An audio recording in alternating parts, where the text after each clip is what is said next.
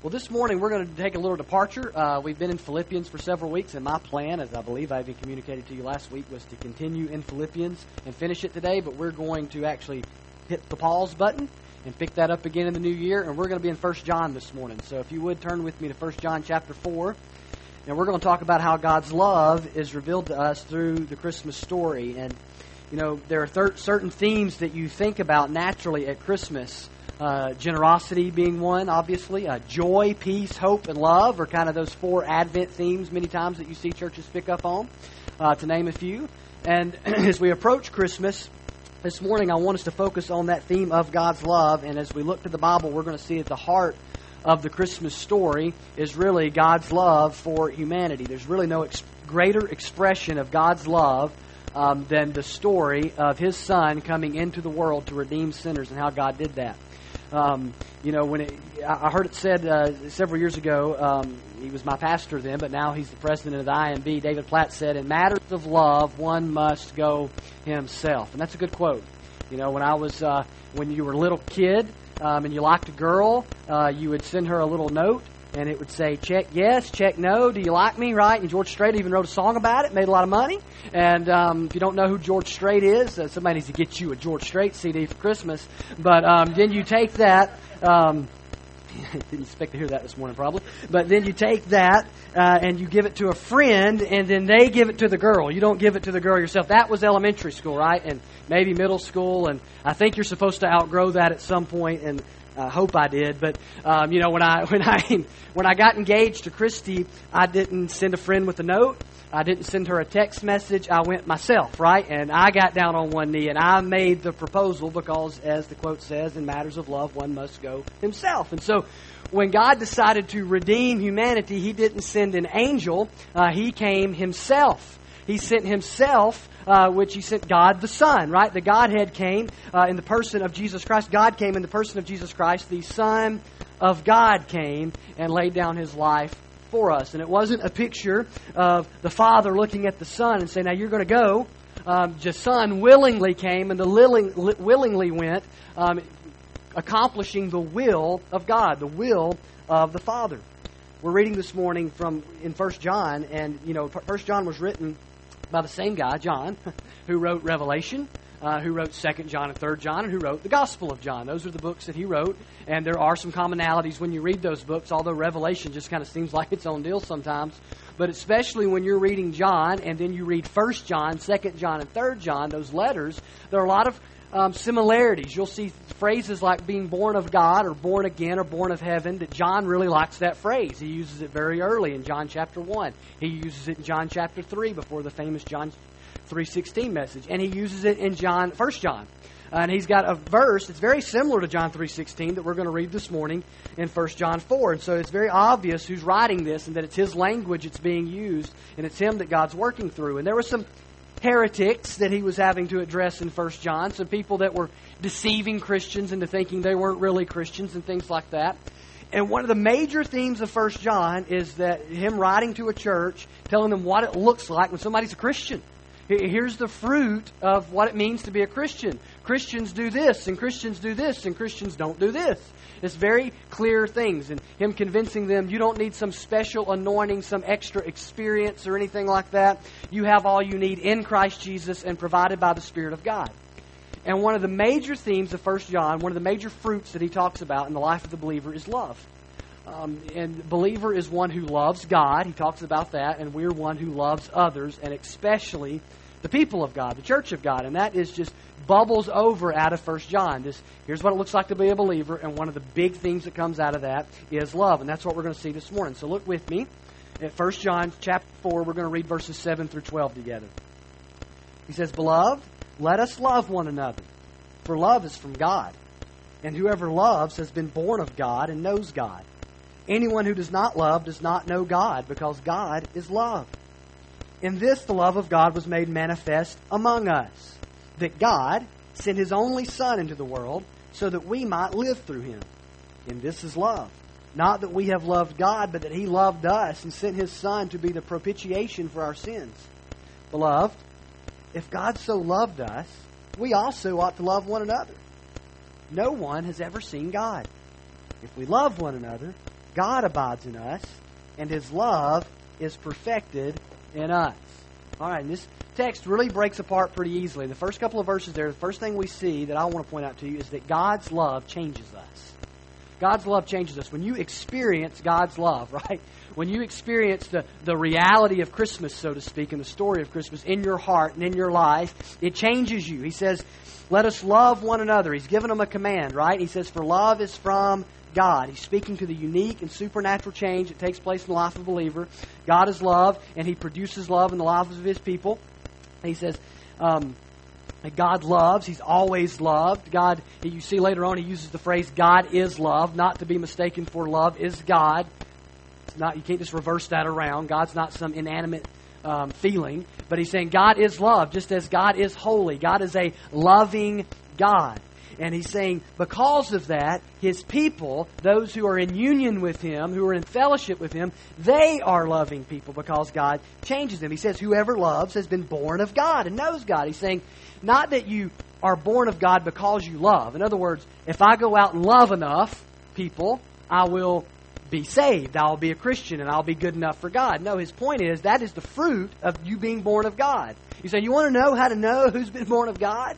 You want to know how to know who's a Christian and who's not a Christian? Well, one of the ways is, do they love? Because if they don't love, they haven't been born of God, because God is love. God produces love. Love emanates from God. When you look at God, you see someone who's giving of themselves constantly. You see someone who made the ultimate sacrifice to redeem people. That God, when He's in union, when somebody goes into a relationship with them and they're in union with Him through Christ, they don't become a less loving person. They don't not get affected by that. They are radically changed, and one of the key ways is love. Whoever loves has been born of God. They know God. They're in relationship with God. It's very basic logic that John is using. If you have been born again of God, you will love, for He's a loving God. That's why Jesus said in John 3, you must be born again. That's the same phrasing I told you that John uses. Back and forth. Born of God, born again. You might think, well, everyone loves.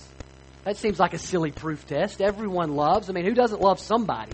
You might not love everybody, but everybody loves somebody. Well, that's not the kind of love He's talking about.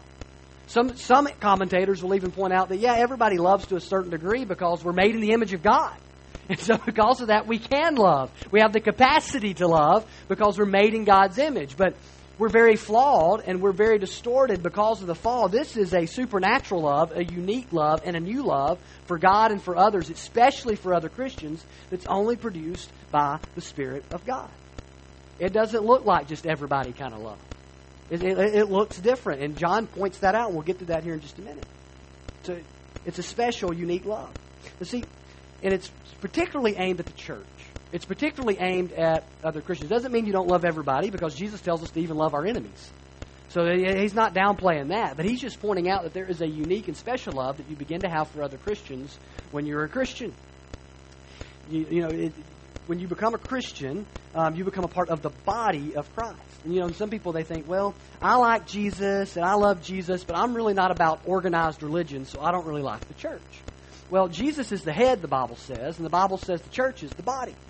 It makes no sense to say I love the head and not the body, all right? Or I love the body and not the head. And those things, they go together. And the Bible paints the picture that way because it wants us to understand something. You can't have Jesus and not have His church.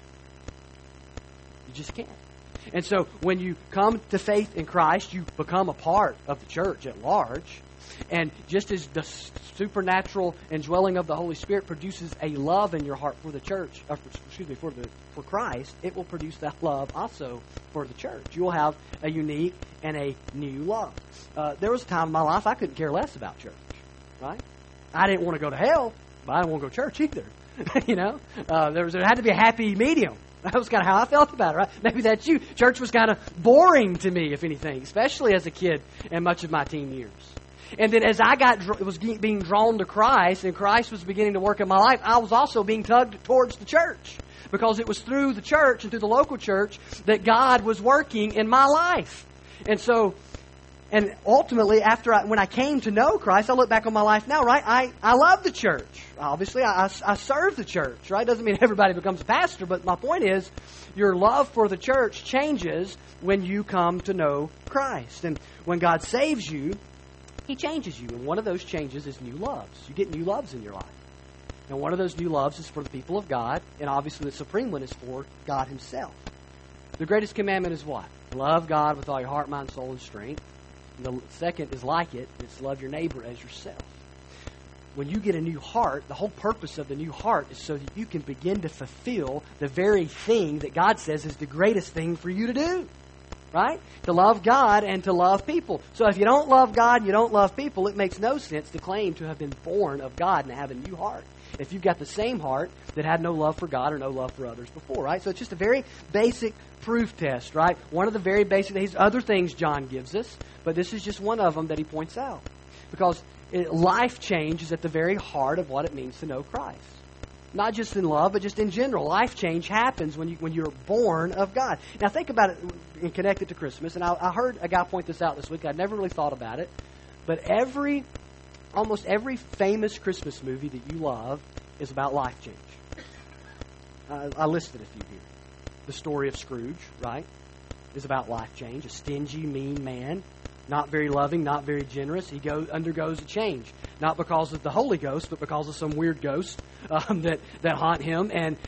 But he has this life change, right? It's not connected to Christ, not connected to the work of God, but it's just, there's life change that happens at the season of Christmas. The story of the Grinch, which is like the cartoon version, I guess, of Scrooge, right? And he's greedy and grumpy, and he has a tiny heart, and then he's changed. Not by God, not by the Holy Spirit. If I remember right, I think it's from the Songs of Whoville or something, and the Whovillians or whatever change his heart. But he becomes a different person, right? His very nature is changed.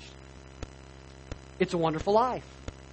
A man is so depressed that he wants to end his life because he doesn't see the meaning. He doesn't see the purpose anymore. And then he undergoes this life change, and he is thankful and he's grateful for his life.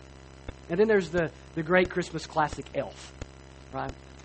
Starring Will Ferrell, right? And there is life change at the center of that story. Whose life changed? The father of Elf, of Will Ferrell, whatever his name is, right? Of Elf is changed. He goes from this greedy, grumpy guy who's not very loving even towards his own son to being this different guy. And it's all because I think he sees Santa Claus or something, you know? I mean, it's never connected to Jesus, but there's always life change. Now, we know why. Why is it that every great Christmas story, a Christmas movie, is connected to life change? Even some of the comedies and things of that nature. There's some sort of life change. And many times it's about becoming more loving or becoming more generous or something like that. It's because at the very heart of, we know this season, is the story of the birth of Christ. And that story is about life change and about lives being changed.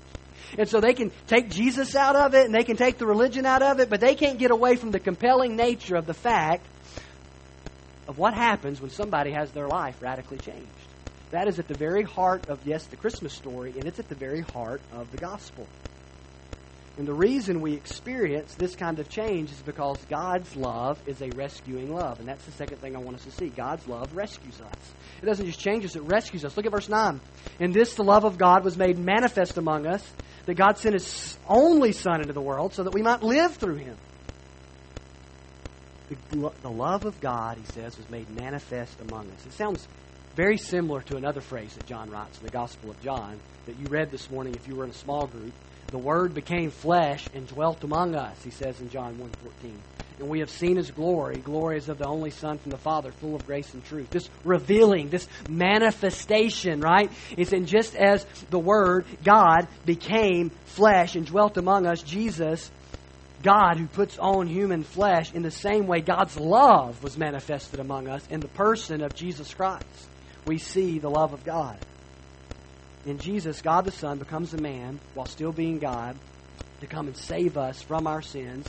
And it says, John's saying that in the gospel, God has come down to us to be among us and to live among us. And in doing that and in seeing that, we see the love of God expressed. So, it's at a time and a point, at a place in history that can be documented, God's love was made manifest among us. That's what he's saying. He said, you don't have to wonder about it. You don't have to think about it. It's not, God's love is not just some feeling out there that you're trying to figure out if there's proof or not. He's saying there's a point and place and time in history where God's love was put to the ultimate test, and it has been proven in the person of Jesus Christ and in the work of Jesus Christ. He says God sent His only Son. He says he sent him into the world. The Greek word translated here, sent, that Greek word, sent, the noun verb, that's a verb, right? But the noun version of that word is the word we use for apostle. It's the idea of mission, being sent on a mission and with a purpose. And so, there's a difference in sending your son away and sending your son away with a purpose, right? I'm learning that as a parent, right? There's, I need to get away. You need to get, so why don't you go over here and hang out with Grandma and Grandpa for a while we go to a movie or whatever, right? There's no mission and purpose. I have the mission and purpose in that, and that's for me and Christy to go over here and get away, and then for him to have fun with Grandma and Grandpa. There's no real mission in that. See what I'm saying? Some people send their kids away, send them away, right? To like camp all summer or to boarding school or whatever, right? Sent away. God didn't send his son away. He said he sent him on a mission. It's the word tied to that word apostle. He said God sent him away with a purpose. He had something for him to do. He said there's a purpose behind me sending you. It's a rescue mission. It's all right there in the language. And he's sending him into a war zone. Think about it. To a world that hates God, the Bible teaches us. A world filled with people that need but do not deserve saving. He sent him into a world filled with his enemies. That's where God sent his son. And he sent him, as we sang about earlier, in the most helpless of states. The most innocent of states. As a little baby is how God comes into this world. Into a world full of wicked sinners that hate him. In fact, very early on, if you read the story of Christmas, very early on, Herod is trying to murder Jesus when he's just a couple of years old. He's trying to take him out. It's a very wicked world filled with his enemies. And God sends his son into that world. And not only that, he's saying here, he says he sends his only son. Some translations say his begotten son. Only is a better translation of that. The idea is the uniqueness. The idea is he sent his unique son. There's no one like him. It's like John 3:16. For God so loved the world that he sent his one and only. Sent his only begotten son. The uniqueness of Jesus. Some say, well, aren't we all sons and daughters of God? No. If you're a believer in Jesus, you're a son or a daughter of God. But you get that, it's derived from Jesus. Right? It's secondary. Jesus is unique. He's the eternal Son of God. He's always been in perfect relationship with God. He is co-equal with God. And because of our relationship with Jesus, we get to be called sons and daughters of God. Apart from that, the Bible says we're enemies of God. No one else like Jesus. This is at the very heart of the greatest story ever told, is that God sent his only Son into a world filled with his enemies. Right? Now, we love great stories. It's in our human nature. This weekend, and maybe some of you have already seen it, or this week rather, a movie came out, Star Wars, The Force Awakens. They're still making Star Wars movies, believe it. If you've been kind of detached from culture and you're kind of what's going on, they're still making If you went to sleep 40 years ago and woke up today, guess what? Still making Star Wars. Right? You can still go to Walmart or wherever, Target, and the stuff is everywhere, right? You can still buy lightsabers. All that stuff's still going on, right? And so because they've understood something, there's always going to be nerds. Yeah, just kidding. But I can say that because I've been watching Star Wars this week, all right? So I've went back and rewatched, borrowed and rewatched a couple of the movies already. So I'm going to see the movie. I haven't seen it yet, but I'm going to see the movie. But why is think about it. Movies like Star Wars, movies like Avatar, Titanic, Jurassic Park, Avengers, these are the greatest selling movies of all time. They're the ones that have packed the most theaters. And these movies, at the center of them is good versus evil many times, or sacrificial love, a hero saving the day. At least one of those elements is in every best-selling movie of all time. You can't find one. Look at the top 5. Google it, look it up, whatever. Not now, but later. And you'll see the top 5 movies, and you think about the storyline. Titanic, there's sacrificial love, someone dying for someone else. Sorry to ruin the movie, but you had 20 years. All right? Think about some of these others. Star Wars, good versus evil. That's an obvious one. A hero. Avatar is whole same type thing. Hero coming to save this world. Jurassic World even is you got to have a hero, right? You got to have the dude going crazy, riding around with a 4-wheeler, killing dinosaurs. You got to have that, right? You got to have the hero. You got to have the good versus evil. In every great movie that we like or that people like, that it has nothing to do with God. It has nothing to do with Jesus. And in fact, some of them are completely the opposite direction. Some of them even have very much religious falsehoods in them. But at the end of the day, there's either a good versus evil, a hero saving the day, or a loving sacrifice. at the heart of every single one of them. People buy tickets and they buy books and they want this because it is in your DNA, because you were born into a story. You were born into a story. You were born into the greatest story in the history of the world. None of these stories can trump the story. We forget sometimes to read the Bible as one book and as one story. In the beginning, God, right? That's the best. In the beginning, God, right? And He creates everything, and He creates a perfect place, and He creates people in His image to be like Him and to rule over His creation and to steward His creation. And then they rebel against Him, right? They turn their back on Him, and we shake our fist at Him, and we decide we want to be God. There's this big attempted overthrow, so to speak, as we read the story. And all this tension, if you were watching it in a movie, what's going to happen to these people as they reap the consequences for what's happened. And now this perfect world is broken. There's sin and disease and sickness. It's a different place than the way God originally intended it. And people are on this track towards death and towards hell and towards destruction. What's going to happen? And then in the midst of that story, God sends His Son. God Himself becomes a man. And He doesn't just come down to earth and say, hey, I'm God. He is born into this world the same way you and I came into the world. Different. He was born of a virgin, but same way, right? He's born of a woman. And he's a little baby, and he needs to be birthed, and he needs a diaper change, and he cries for milk. It was no Silent Night, all that stuff, sweet songs that we're going to sing tonight, but then they just know it wasn't true. He was a human. Let's not rob Jesus of His humanity. He was a crying, needing to be changed, needing to be birthed little baby. That's how God comes into the world. To what? To grow up as a man and to go to a cross and pay the debt. And to die for sinners, for enemies, and to turn them into friends and family members, and to be risen from the dead, to defeat the greatest enemy that you could ever think to create, death, the one everybody succumbs to, and He defeats it. Think about that. That's the greatest story. That is the story underneath every story. And so we go and we create stories, man, of loving sacrifice and good versus evil and somebody saving the day. And it's because inside of us, because we're created in the image of God, we know we are part of a story. And we crave rescue, and we need a Redeemer. There's something inside of us. There's elements of truth that we see in these things. And we need to understand that at the heart of Christmas, there's a story that is the greatest story, and at the center of that is God becoming man. God sending His very Son into the world to rescue us. He says that we might live through Him, that we might have life. You know what that means? We don't have life apart from Him. He sent Him so that we might live through Him, so that means the converse of that is apart from Him, we don't have life. We have death. Ephesians 2, 1 and 2 says, you were dead in your trespasses and sins in which you once walked, following the course of this world, following the prince of the power of the air, that's Satan, the spirit that is now at work in the sons of disobedience. So what was I like before I was a Christian? I was dead. That's my testimony, and that's yours. We were dead apart from Christ. He came into the door so we might live through Him. It says this is love, not that we loved God, but that He loved us. You know what? One of the things He's driving at there? You can't love God on your own. This story is not about your testimony is not about how you decided to start loving God one day. It's not that you loved God. It's that God loved you. That's the heart of the story.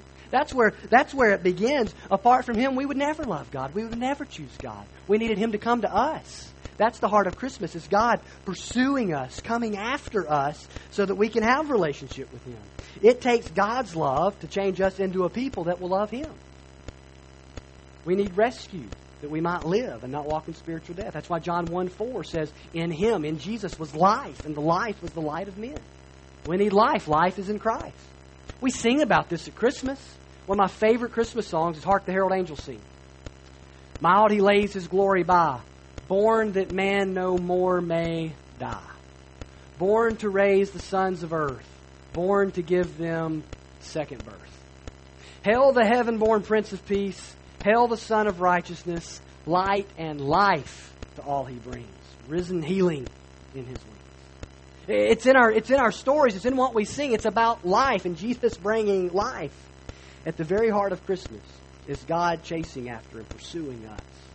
And Jesus not being born by happenstance. Just so happened to be born. Just so happens to be the Son of God. No. It's a purpose. It's a mission. It's been in the heart of God for eternity past. Verse 10 reveals to us, though, that Jesus being born wasn't enough. The manger scene is not enough. If we leave Jesus, a little baby boy, in a manger scene, God's purpose has not been fulfilled yet. There's not only a manger at Christmas, there's a cross. The cross cast a huge shadow over the manger at Christmas. He says God sent His Son to die for us. He says to be the propitiation for our sins. That's how we get the life. He says so that He might be the propitiation for our sins. To clearly understand God's love for us, we can't just look at the cradle. We have to look at the cross. This is love. Not that you loved God. In fact, you didn't love God, but He loved you to the point that not that He just sent His Son, but He sent His Son to die for you. And He uses that word propitiation. Not a word that you use around the Christmas tree, probably. Probably not a word you've used at all this week. In fact, probably not a word that outside the Bible you've even heard before. The ESV Study Bible does a great job. That's why I always recommend that Bible, of defining that word for us. It's a sacrifice that bears God's wrath and turns it to favor. When He says, God, He's our propitiation, that's at the heart of what He's saying. Theologians have all these debates, but that's at the heart of what He's saying. It's a sacrifice. He provides a sacrifice that bears the wrath of God and turns that wrath from us to favor towards us. This was God's plan for Jesus all along. Let me read to you from Matthew chapter 1, verses 18 through 21. The very heart of the Christmas story says this. Now the birth of Jesus Christ took place in this way.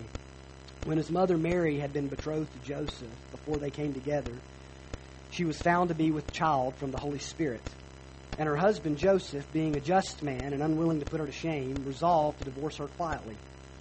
But as he considered these things, behold, an angel of the Lord appeared to him in a dream, saying, Joseph, son of David, do not fear to take Mary as your wife. For that which is conceived in her is from the Holy Spirit. She will bear a son, and you shall call his name Jesus. Why? Why shall I call his name Jesus? For he will save his people from their sins. From the very beginning, that was always the plan. In the story of her being pregnant with Jesus and Joseph finding out about this, embedded in that, in his very name, is that he's going to have to die.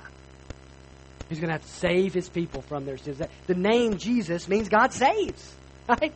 That's what it means. It means God saves. And from the very beginning, we see that Jesus was sent to save from what? From our sins. And for that to happen, there'd have to be a death. Now, some people would rather Christmas be about the birth of Jesus and not talk about His death. Let's save that for Easter, they say. Or then let's talk about the resurrection of Easter. That's about His resurrection. And we don't want to celebrate His death. We don't want to look at His death. We don't want to think about His death. But you can't have Christmas and not talk about His death, and you can't have a resurrection without His death. It links everything together, is the cross. You can't escape the Christmas story without the cross. And you have to understand that, He's going to come to save His people from their sins, but that's going to require sacrifice. That had been in there. That had been in the story. It had been in all the prophecies from the very beginning. In the Old Testament, the Israelites offered sacrifice after sacrifice after sacrifice, just as God told them to in the law.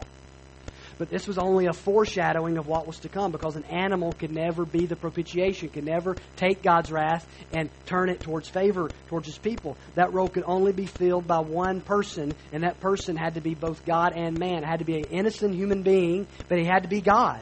To be able to bear the sins of the world, to be able to bear the wrath of God, to be able to live the sinless life. It had to be someone that was God and someone that's man. God had to come and take on human flesh. This is the way Hebrews 10 says it. Hebrews 10, 11 through 13 says, every priest stands daily at his service, talking about the Jewish sacrificial system, offering repeatedly the same sacrifices, which can never take away sins. But when Christ had offered for all time a single sacrifice for sins, He sat down at the right hand of God, waiting from that time until His enemies should be made a footstool for His feet. Christmas exclaims to us that God loves us and was willing to become the sacrifice. That God demands a sacrifice, and in the person of His Son, He fulfills the sacrifices. The Son of God comes, and He is the sacrifice for our sins. Maybe you don't feel loved by God. But the cross is proof of God's love. The Bible's teaching us here. It's made manifest among us. There's a written document, a place and time in history where God has proved His love for you. You say, you don't know what I've done. Well, Jesus knows what you've done, and He came to deliver you from all the things you've done. You say, you don't know who I am. You say, well, Jesus knows who you are, and He came to actually change your identity and to hide your identity in Him. It doesn't matter who you are. It doesn't matter what you've done. Christ can change one and take the other away. That's the heart of what He did. Jesus came for sinners. You can't get worse off than that. That's all-encompassing of anybody that's broke God's law. Popular sinners and outcast sinners and self-righteous sinners and immoral sinners and rich sinners and poor sinners and church people sinners and atheist sinners. He came for sinners of all types. And He came to rescue them from the plight of their sin and God's wrath. But it doesn't stop there. The Bible teaches us very clearly here in this passage that we have a responsibility with God's love. So we can experience the change that understanding the story of Christmas brings about when we're converted. We can be rescued by God's grace through Christ, and we can understand that we come to live through Him. But we have this responsibility to live out this truth. We have a responsibility for what has been done on our behalf and how it's affected us, for it to affect how we live and affect how we treat others and affect others. He says in verse 11, if God so loved us, we also ought to love one another. He says, no one has ever seen God. If we love one another, God abides in us and His love is perfected in us. See, He's changed us, but now we have the responsibility to live out the truth. Now that we have experienced God's love in Christ, He says we're to love one another. That's what He started His command with at the beginning of our text. But then that brings us to, well, what does it mean to love one another? I mean, what does that even mean? I mean, one husband says, I love you to his wife, and another husband says, I love you to his wife. And one treats his wife one way, and one treats his wife another. What's the standard? One parent says, I love you to a child. Another parent says, I love you to a child. Maybe they treat their kid totally different. What's the standard? What does it mean when we say, I love you? In fact, you've been told, I love you by various people in your lives, and maybe they've all treated you different ways at different times, and you wouldn't equate their love the same. What does it mean to love somebody? What does it mean when He says, you ought to love one another? Well, the standard is the cross. The standard is Jesus. The standard is God's love for us. Listen to what, I'm going to back up. 1 John 3, 16 through 18. He says this. Same book, right? Just chapter earlier. By this we know love, that He laid down His life for us. And we ought to lay down our lives for the brothers. But if anyone has the world's goods and sees his brother in need, yet he closes his heart against him, how does God's love abide in him? Little children, let us not love in word or talk, but in deed and in truth. What's He saying? He's saying it's not enough for you to tell people you love them and say, that means that I love people and that means I've been born again. That's what He's saying. He's saying there's action that backs it up. You say, well, how do I know? Because God's love produced the cross. It produced Jesus coming and dying on our behalf. It had tangible benefit in our life. And He's saying real, genuine Christian love tangibly affects the lives of others. It's not a feeling. It's not just words, but it's deed and it's truth.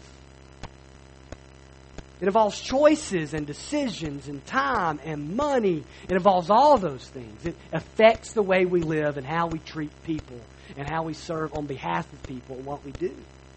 Because that's what it did for Jesus. What did it look like for God to love you? It was sacrificial. There was a price involved. There was pain involved. That's what it looks like to love people. Sometimes there's sacrifice, and sometimes there's pain, and sometimes it's difficult, and sometimes they're not real lovable. And He said, but that's the standard. We don't set the standard. This is not love. Not that you've loved God. You don't get to set the standard. You didn't even love God. God set the standard. This is love, that He loved you. We don't get to define love. God has defined love. And He did it by manifesting it among us. Jesus being born into the world on a rescue mission and dying for our sins. He says, now that's what love is. Now you go and you love. It's convicting. Should be. It is. That's love. And this is the key to our responsibility as the children of God, is understanding that this is what God has called us to.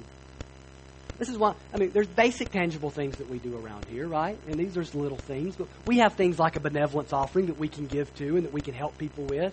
We're doing a Lottie Moon Christmas offering right now, and that money, 100% of it, goes to serve church planners and help people that don't have a lot of funding and don't have a lot of help. In fact, our International Mission Board has had to cut some things. To live within their means, they've had to cut some things. They've had to make some major cuts and cuts back on their budget because they don't have as much money as they'd like to have to do the mission. That's just tangible ways. One way. We can't write a check and say, "Oh, it was there. See, I've proven I love it." No, that's not the point. The point is there's just tangible things that we can sow into our lives, financially, and the way we serve people, the way we love people, the way we listen to people, the way we reach out to people and serve people. And this is what he says. He says, if we love one another, God abides in us. In other words, it's the proof, right, that God abides in us and His love is perfected in us. What's he driving at? See, he says people can't see God. That's what he says. He says nobody's ever seen God. We would die if we looked at God in all of His holiness. We would just die. Nope. We can't look at the Father in all His glory. And he says, but people can't see God, but they can see you love them with the love God has put in your heart. That's how we show people the reality and the truth of God. That God abides in us. See, our love for one another points people past us to the reality of the God that loves us. You know, if you were to go, if you were to be at our house last night and you were to see Eden in her pajamas, you would have seen little ballet slippers all over those pajamas. It's not because Eden loves ballet. She don't know what ballet is. It's because she's got a mama that loves ballet and has put her in ballet slipper pajamas, right? And the same thing can be said when you see Cannon walk around with a big script A in red and white on his shirt. He doesn't know, you know. If I was a horrible father, I could have raised him another way. But I'm just kidding. But the point is this. It's not a reflection of their children. We don't look at Eden's ballet and go, well, that girl, she's probably good at ballet. She loves ballet. She's one, right? We go, well, one of y'all likes ballet. It's not this guy. One of y'all likes ballet. It's the same way with the other stuff. And when people see the way we love one another and the way we love people, they know it points past. It's supposed to be the kind of love that points past just human nature. And it points somewhere else. They go, I know that didn't just spring from you because it doesn't just spring from me. Where does that come from? Well, it comes from the God you cannot see, who has loved me and expressed that in the cross. And that love has changed me into a more loving person. You know, the reason we're able to love like this, he says, is because God abides in us. He says it's proof that God abides in you. That's where this love comes from. Jesus' name, that passage I read to you in Matthew 1, let me read the rest of it. Just pick it up in verse 22. After it says his name will be called Jesus and he'll take away their sins. All this took place to fulfill what the Lord had spoken by the prophet. Behold, the virgin shall conceive and bear a son, and they shall call his name Emmanuel, which means God with us. And so we celebrate Christmas. God with us. God became a man. He walked among us.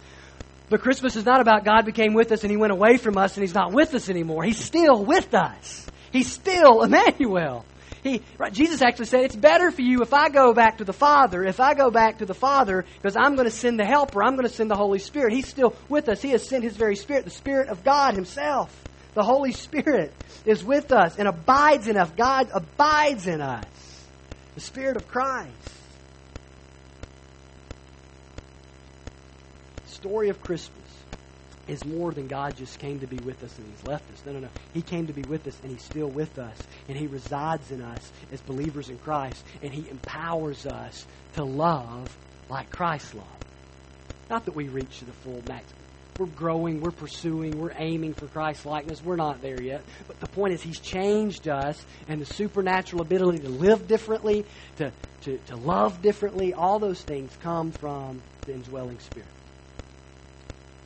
And when we love one another, he says God's love is perfected. What is that? God's love not already perfect? Well, it means completed in the Greek. He's saying the purpose for which God's love, the mission for which of God's love, it's completed when we love one another. In other words, God's love was never meant to stop with you. It was never meant to be, I believe that Jesus died on the cross for me. I believe God loves me and that Jesus died for me and I received that into my life. Roll the credits. It was never meant to be that way. I received that into my life, and now I go and I love and I live differently, and we love one another. And he says when that happens, that's when the mission is completed. That's when God's love is perfected. That's when it runs its course. You see, we love like that because we're loved. The gospel of Jesus makes it so that the loved now love. The forgiven now forgive. Those that have received God's generosity are now becoming more generous. Those that have been shown compassion are now becoming more compassionate. The gospel changes us to be more like Christ and to reflect the gospel that saves us.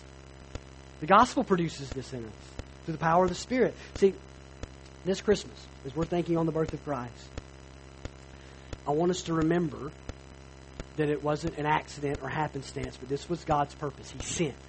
As John tells us twice, God sent His Son here on a mission to die for us. And that's what love is. And Christmas is a yearly reminder, yes, of that God loves us. But it's also a reminder that if He's loved us and we've received that love, that we are to love one another. We are to continue that love. You know, many times it's easy for us to make excuses for people that make poor choices with maybe their life. Like we look at someone and we say, they make really bad financial decisions, and we say, well, you don't know. They never had money. They never grew up around it. They never was taught. Nobody ever taught them how to manage money, and so now they don't manage money well. We make that, in which is valid. Or we say, they do this, but you don't know this home life they grew up in. We always make these connections. Sometimes it's easy for us, because sometimes there are some valid things that lead people down wrong paths. But for the Christian, there's no excuse that we can point to for why we don't love people. Because our Father sent His Son to die for us. There's no neglect. There's no thing that you can look back on and go, well, they're a Christian and they're not very loving. In fact, they're downright hateful. But if you don't know, no. I do know their Father. And I do know what He's done on their behalf. We do know. There's nothing we can point the finger at. The finger comes right back at us and our responsibility to live out the love that we've experienced. So this Christmas, as we think about how loved we are, let's ask ourselves, am I growing and maturing to be more loving towards others? Like someone who's am I living like someone who's radically loved by God? You understand that? Now, do I live like someone who's radically loved by God? Do I radically love others? It's a convicting statement. Does my love for God's people and for others demonstrate the experience that I've had in the gospel? So how can we as a church better demonstrate that love of God to one another? Be asking yourself that over the next couple of weeks. Church advertising is fine. We do that. But the best advertising that a church can do can't be bought or generically produced. It's when the love of God in Christ fills our heart and you become a more loving person. And we become this community of love. He says love one another. It's reciprocal. That's the power behind it. Jesus said, they will know you're my disciples by this. And then He didn't say by your bumper sticker or your Jesus fish or your quiet times or where you go to church or the denominational name that's on the door. He didn't say they'll love you they'll know you're my disciples by whether you're a Republican or a Democrat and your political stances and how passionate you are about that. He didn't say they'll know you're my disciples by, how you tell them you're my disciples. He didn't say they'll love you, my disciples, by the size check you write to the church or to a mission field person. Or nothing. He didn't give it. He says they'll know you're my disciples by your love. It is the most powerful apologetic in the world for the church, and probably the most neglected. It's the only thing that Jesus clearly said, this is the identifying mark to the world that you're my people. How you love one another. It's the only thing. And we can go, and we can do tracts, and we can do this, and we can be passionate about this, and we can march in the streets. But at the end of the day, if people don't look at the community of faith and say there's radical love there, then we've missed the main thing that Jesus wants to use as the main marketing tool for the world, for lack of a better term. Is our love for one another. So, have you been changed by God's love this morning? Has the message of Christmas, so to speak, changed your life?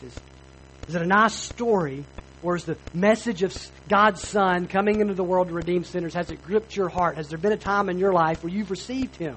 To all those received Him, John tells us, He gave the right to become children of God. Have you received Him? Have you by faith placed your faith not in your good works, not in what you can do, not in anything other than Jesus and His death and His burial and His resurrection on your behalf? Have your sins been taken away? Have you trusted in Him as the propitiation, as the one who takes God's wrath and turns it towards favor? Have you experienced that by faith in Christ? If you're a believer today, are we striving to live like people that have been rescued by God, or are we living as though we're radically loved by God? He radically loves us, and that's how we are to love one another. How can we grow in that? How can we mature in that? How can we better yield to the Holy Spirit who's given to us, who abides in us, and what the love and the faith and the joy and all those things that He wants to produce in our lives? How can you do that as you think, as you come to the end of this year and you get ready to move towards next year? How can you better live out the fruit of the Spirit in your life? Yield to the Spirit of God in your life. None of us are where we need to be. When you read 1 John, and man, none of us are where we need to be. Right? None of us have fully attained, as we've seen in Philippians, as Paul talks about. None of us are completely there yet. There's a place that we all should be, right? But we're all still growing in this. And even if you're a long-time Christian who loves Jesus with all his heart and you love his people, there's ways that we can grow and mature in that. I know there is for me. I hope there is for you as well. So this Christmas season, as you're reflecting on Christ's love, and I want you to do that, also reflect on how can I show that love to others.